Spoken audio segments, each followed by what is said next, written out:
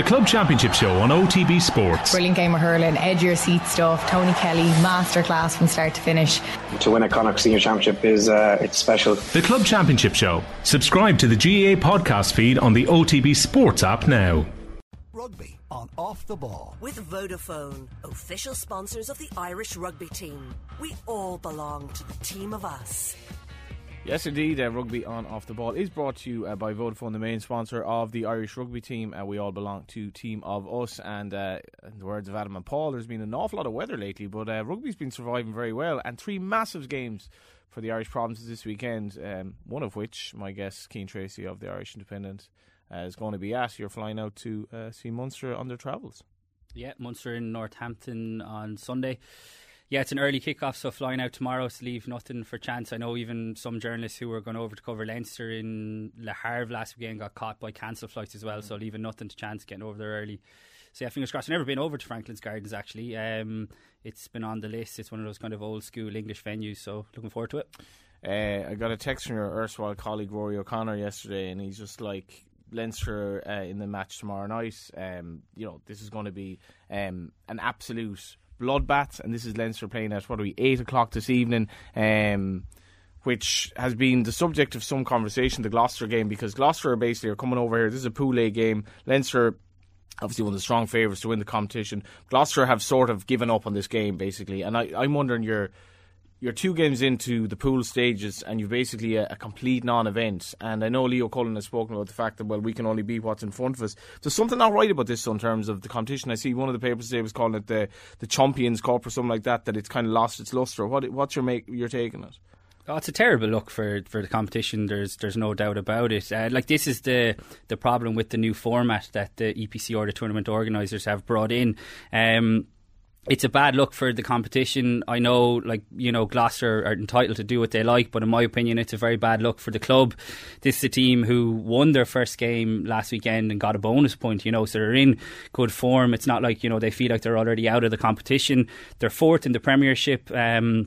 You're looking at it going one of the Premiership top flyers against, the team at top of the URC, except what you're getting is a second, if not third string Gloucester team coming over. And it sure changes, I think, everyone involved. I mean, can you imagine being a Gloucester supporter and paying to come over to Dublin this time of year? We'll say, yeah, coming over to Dublin this time of year, this close to Christmas, and you're getting a scratch team like that. That's just not good enough. I just think it sends a bad attitude to the squad, the players within the club. It's so defeatist to think that, we're not going to get anything in Dublin, which in reality they probably won't. But I just think the mentality around it is so weak. But it is a consequence of the format that we're living in, Johnny, and that's just the reality of it. I think EPCR, I think most fans, if you did a straw poll, would want to go back to the old format in a heartbeat of having the pools with 4 teams in each. But it's just, it's made it unnecessarily convoluted, and this is what's happening. Gloucester are obviously going, okay, well, we're not going to get anything out of this game, even if we do send our first team. They've got a big game, I think it's against Leinster on Christmas Eve next week, which in the Premiership, which they're prioritising. That's fine, but there's loads of reasons why they can't do both. You know what I mean? There's no relegation in the Premiership this year. Not that Gloucester would be involved in that. Like I said, they're 4th, but there's no jeopardy involved in the Premiership this year. There's 2 less teams, with Worcester and Wasps having gone to the wall.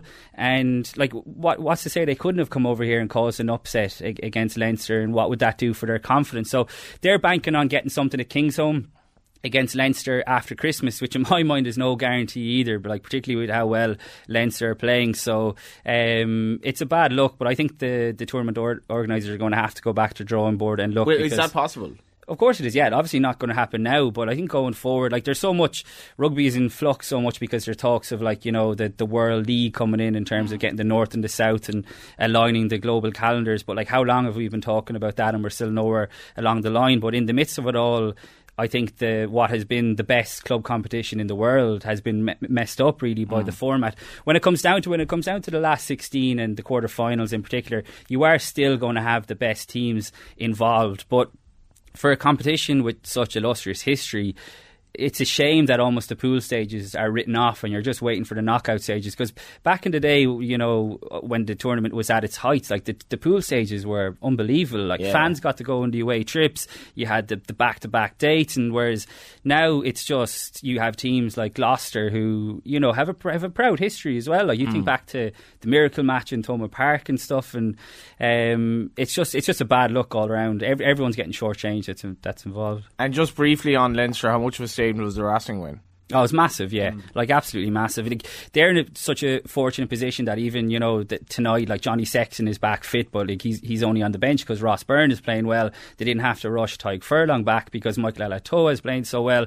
So, yeah, like, it was, like, Racing were really poor, but Leinster were awesome. And I think even before you saw the team that Gloucester were sending over, Leinster would have been banking on getting 5 points. And I think, you know, that's probably going to be a given tonight. But Leo Cullen is right, like they can only beat what's in front of them, but Leinster were burnt last year by having to give a walkover to Montpellier, and you know, that cost them having to go away in the knockout stages to Welford Road against Leicester. But Leinster looking at the very real possibility of only having to travel away once more in the competition from now until potentially reaching the final, and that game would be in Kingsholm, because if Leinster finishes top seeds, they'll be at home in the last 16, they'll be at home in the quarter final, they'll be at home in the semi-final, and of course the Champions Cup final next year is going to be on at the Aviva Stadium. So that's enough carrot for Leinster, you know, to keep focused on themselves. I doubt there'll be any complacency, and if anything, they'll probably want to send out another statement that why it's so wrong, because Montpellier did the same last year in the RDS. They sent over a scratch team and Leinster put 89 points in them. So like that's kind of where Leinster's mindset is. It wouldn't be surprised if they rack up a big score again tonight. Yeah, and as Keane mentioned, he's off to flying via Birmingham to the Northampton Munster game, and this is a fascinating game in the shape of the context of the group. Obviously, you might argue a must-win game for both. Conor Murray starting for Munster. Graham Roundtree's made 4 changes, and it's Murray's first start for 6 weeks. And Joey Carberry, who impressed last week, will be joined by Jack Crowley's coming in for Rory Scannell inside centre. Keith Earle is on the left wing as well. He's back from injury as well. And we just spoke pre-show about the change in the Munster DNA, and I was going back to that game between Munster and Ulster maybe a month ago, and the progress both have made since. Ulster won that day, but Munster have actually kicked on, and you can see every week now that there's a style coming here. Yeah, like this team selection for Sunday's game, if ever there was proof that Munster are headed in a new direction, a more expansive style of play, this is it. I mean, selecting Jack Crowley at 12, it simply wouldn't have happened under Johan van Graan, particularly for such a huge game. You look at that Munster team now with Conor Murray coming back in, Joey Carberry's been playing really well over the last few games. You've now got playmakers all across the back line. So Jack Crowley came off the bench last week against Toulouse and came on at 12. Obviously he's a 10. That's where he made his debut for Ireland last month, and that's where he's been playing the majority of his rugby, but he's proven to be versatile. He can play at full back as well. So he came off the bench at 12 last week, and Munster's attack looked far more fluid. He linked brilliantly with Joey Carberry. It takes a lot of pressure off Joey Carberry as well. No different to when Robbie Henshaw is playing outside Johnny Sexton for Leinster in Ireland. And could this bring Carberry to, I guess, show what people would say he was long capable of, but maybe has been able to show for Munster? Yeah, because I think there's always been a lot of responsibility because of maybe the lack of a playmaker outside him. As good as Damien Dialende was for Munster as a 12, he wasn't that natural playmaker. He was more of a guy who was going to get you over the gain line. But now you've got a guy who's equally comfortable stepping up as first receiver and having a two-sided attack, and that's something Munster have really lacked over the last few years. And then you look outside Jack Crowley, you've got Antoine Frisch, who's been a really, really shrewd signing by Munster. Okay, he had a tough enough outing against Toulouse last weekend, but he's been really impressive by and large in the bits that we've seen. He's also very, very comfortable on the ball. You've got Keith Earls coming back in, who's also comfortable coming off his wing, and Mike Haley at fullback, who looks far more... He was actually speaking during the week to us at the press conference. Like, he's enjoying his rugby a lot more now, because when your game plan isn't revolved around a kick heavy approach like the South Africans do, and your back three are being asked to chase balls, box kicks all day, of course when you flip that and you're trying to get the ball into hands, more players are going to be enjoying that. So I think that's being reflective in what we've seen. Okay, the results all haven't been great, but they did get a losing bonus point last week. There's no shame in losing to Toulouse. Like, they're arguably there's 4 teams maybe who can realistically win the Champions Cup this season, you'd say, and they're certainly one of them. So it probably just showed where Munster are. Losing at home in the past would have been unforgivable in the Champions Cup, but like, people have to stop comparing or looking at Munster through the prism of the glory days, because they're so far in the past that, you know, you need to move on. So it does seem like the fans are kind of cognizant of that as well, that they are giving absolutely, and I think the fans are going to be way more patient now, because they're seeing a commitment to the new style of play that they're trying to play, because the game has moved on. Like, we saw that in the Lions tour last year as well. Like, I mean, if you want to beat these teams, you saw it in, actually go even more recent, you saw it for Ireland against South Africa last month. Trying to think your way out of trouble against the bigger teams rather than trying to take them on is the way to go. So I think the fans are going to be much more encouraged by seeing a commitment to that, because one of the biggest criticisms I would have had under Johan van Graan and Stephen Larkin was that Munster were well capable of pulling out a good attacking performance, but the following week, when, you know, the going got tough against a bigger team, they reverted to type, and that was so frustrating, because you saw it on a consistent basis over a period of a few years. Whereas now younger players are starting to be trusted more, they're not reverting to type as much, and there's more of a mixture and a variety in terms of their play. So I think most Munster fans are perfectly have to be patient, as much as they will be frustrated at having to have another season of transition. This is a tough one to call, is it? Yeah, it's a tight game, but I think Munster should be quietly confident of going over there, getting a win. Look, it's amazing, really. I think Northampton, off the top of my head, are in 6th in the Premiership, but they have the worst defensive record in the league, which is amazing, really, out of 11 teams. They conceded 40-odd points in La Rochelle last week, 6 tries. They conceded the most points and the most tries in the Premiership, so they have a very, very leaky defence, and I think that's why Munster have picked the team that they have. It's the equivalent of in football, Johnny, like, you know, picking 3 up front, like, it's a bit of a gung-ho approach. Yeah. Like, that is hugely encouraging, because, like I said, it just wouldn't have happened in the previous era. So on the flip side, Northampton are a very, very good attacking team. They'll want to play at high tempo, so Munster slowing down their ball at the ruck is going to be absolutely crucial, and they will be confident, I think, Northampton, of causing Munster problems as well, because of all that we speak about, you know, the excitement around what Jack Crowley can do in attack at 12. He is pretty untested, you'd have to say, as an inside centre defensively. So you can imagine, you know, Courtney Laws is back in that team. They have a tasty back row.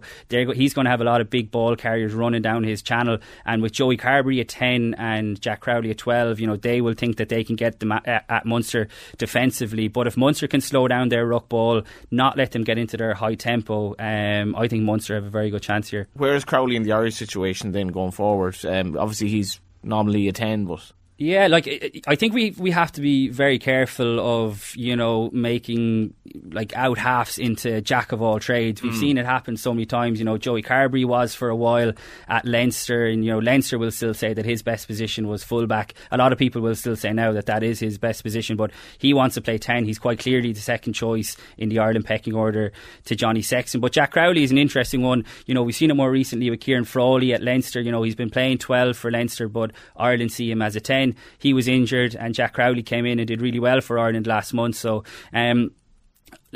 you want to get your best players in the pitch, and ultimately I don't really have a problem with that. What you don't want to happen is for a guy who could be potentially, you know, in the long run, an Ireland out half, having been played all across the back line, and not getting enough game time in out half, which is an unbelievably specialised position. So I think for now it works. It'll be interesting to see going forward against like the bigger teams like a Leinster. Like, I don't know if you'd see Jack Crowley playing 12 up against someone like a Robbie Henshaw. You know what I mean? I think you can get away with it for certain games, and this might be one for the weekend. But Ireland rate him very, very highly. Andy Farrell rates him very highly. That's why he trusted him starting the Australia game last month. And, you know, you had Ross Byrne coming off the bench. So the never-ending number 10 is just unbelievable. The never-ending narrative that is the Ireland out half story. Rugby and Off the Ball is with Vodafone, main sponsor of the Irish rugby team. We all belong to the team of us. Obviously the Ulster La Rochelle game, there was obviously the doubt where the game would go ahead and so on and so forth. What has happened with Ulster? The debacle of last week, their confidence seems to be half gone. Ronan O'Gara's coming over for, I think, his first game in Ireland as La Rochelle manager, under a bit of a cloud himself. Very interesting article by Ronan in the Irish Examiner today. This game is compelling in so many levels. It's huge, yeah. It's probably the game of the weekend, you'd have to say, particularly when you add in the Rog factor. Yeah, look, Ulster in a dark place, you'd have to say. It clearly had a massive hangover last week going to Sale from what happened in the RDS the previous week. Was that the 15 against 14, or what was it that they did they Did they come off thinking we blew this? Because it was a hell of a reaction last week. Yeah, well, they certainly did blow it. But like for the previous season, they won in the RDS. I think it was for the first time in 8 years. And you were kind of going then, wow, this could be a real turning point for Ulster, not just for their season, but in general, just over their mentality and their mindset, because there would have been question marks hanging over that. And then come the end of the season, they ended up beating Toulouse in Toulouse, but then lost the reverse game in Ravenhill. And it was just kind of the same old Ulster. And then come the end of the season, they lost against the Stormers over in South Africa at a time when Leinster had lost the night before to the Bulls, which meant that like their nemesis were basically out of the equation. And if Ulster had won in South Africa, they would have had a home final against the Bulls. And like it's not often Leinster are going to be out of the running in the URC. Like last year was just weird. They were suffering, I think, from the defeat that they had to La Rochelle in the Champions Cup final, another sort of hangover. So they really blew a missed opportunity then, and they'd started the season okay, but I still feel like how that played out at the end of the season is still hurting them. Henderson back is massive. And so is John Cooney. They really missed those kind of guys last week. Like John Cooney is a guy, you know, he plays scrum half, but he almost plays out half as well. He takes it on a lot of the responsibility, much like a French out half does. Like Billy Burns has struggled, I would say, in a lot of big games for Ulster. So you need John Cooney more than ever. It's interesting to see Ulster playing Ian Henderson in the back row again. So 8 changes. Yeah, 8 changes. It's not a surprise. Like Rory Sutherland coming back in will really beef them up as well, but in terms of looking for a team, of looking for a response, like La Rochelle are not the ones you want, particularly not when Ronan O'Gara is in charge and he's coming over, absolutely not with a point to prove, but he's going to want to lay down a marker. Like you said, it's his first time coaching as a head coach back in Ireland. They're champions. They're not like other French teams who would be happy to send a second string team over and then, you know, beat them at home. Like this is a fully locked and loaded La Rochelle team who pose unbelievable threats to Ulster across the board. Say the Ulster sort of demise continues, is McFarlane under pressure soon? I don't know really. I think there's been a bit of an overreaction to what was an unbelievably bad defeat, and to get nilled as well. Like they obviously had the travel chaos in terms of getting there. Like I mean, I think that can be overplayed a little bit. And to be fair to Dan McFarland, he didn't try and use that as an excuse at all. I think plenty of other head coaches might have tried to use that. But look, people have short memories. Like you think back to the state that Ulster were in, like Brian O'Driscoll's called them a basket case. Well, yeah, people will always remember that, but lots of head coaches wouldn't have gone near Ulster at the time with everything that was happening on and off the pitch. Dan McFarlane came in, he's gotten the club in general back on track on the pitch as well, but there are still lingering doubts, I would say, around the mindset of the team. Their pack still looks, I don't think they have a heavyweight pack enough to go and win trophies. I think they're a little bit short. I think that's part of the reason why they're moving Ian Henderson back into the back row to try and get more big men onto the pitch. It allows them to play Sam Carter in the second row, who you'd have to say as well hasn't really set the world alight. Like he's one of their foreign signings. He hasn't really been great since he's come in either. Like they've got Stephen Kitchoff coming in, like unbelievable prop from South Africa next year, but that's next season, you know what I mean? So Dan McFarland is a very, very good coach, and I think he's done very, very good things with Ulster. They have a rotten draw, like I said.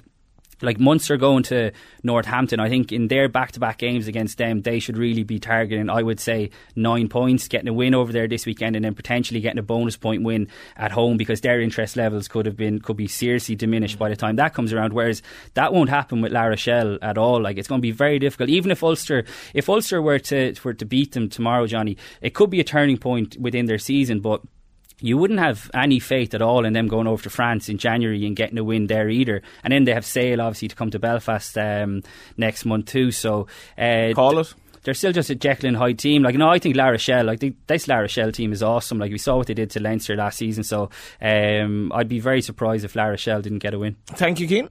Just a reminder that Monday Night Rugby and Wednesday Night Rugby are only available to listen back to in full exclusively in the OTB Rugby podcast feed. It's where you'll also find Brian O'Driscoll on OTB and the latest episode of The Red 78. Subscribe.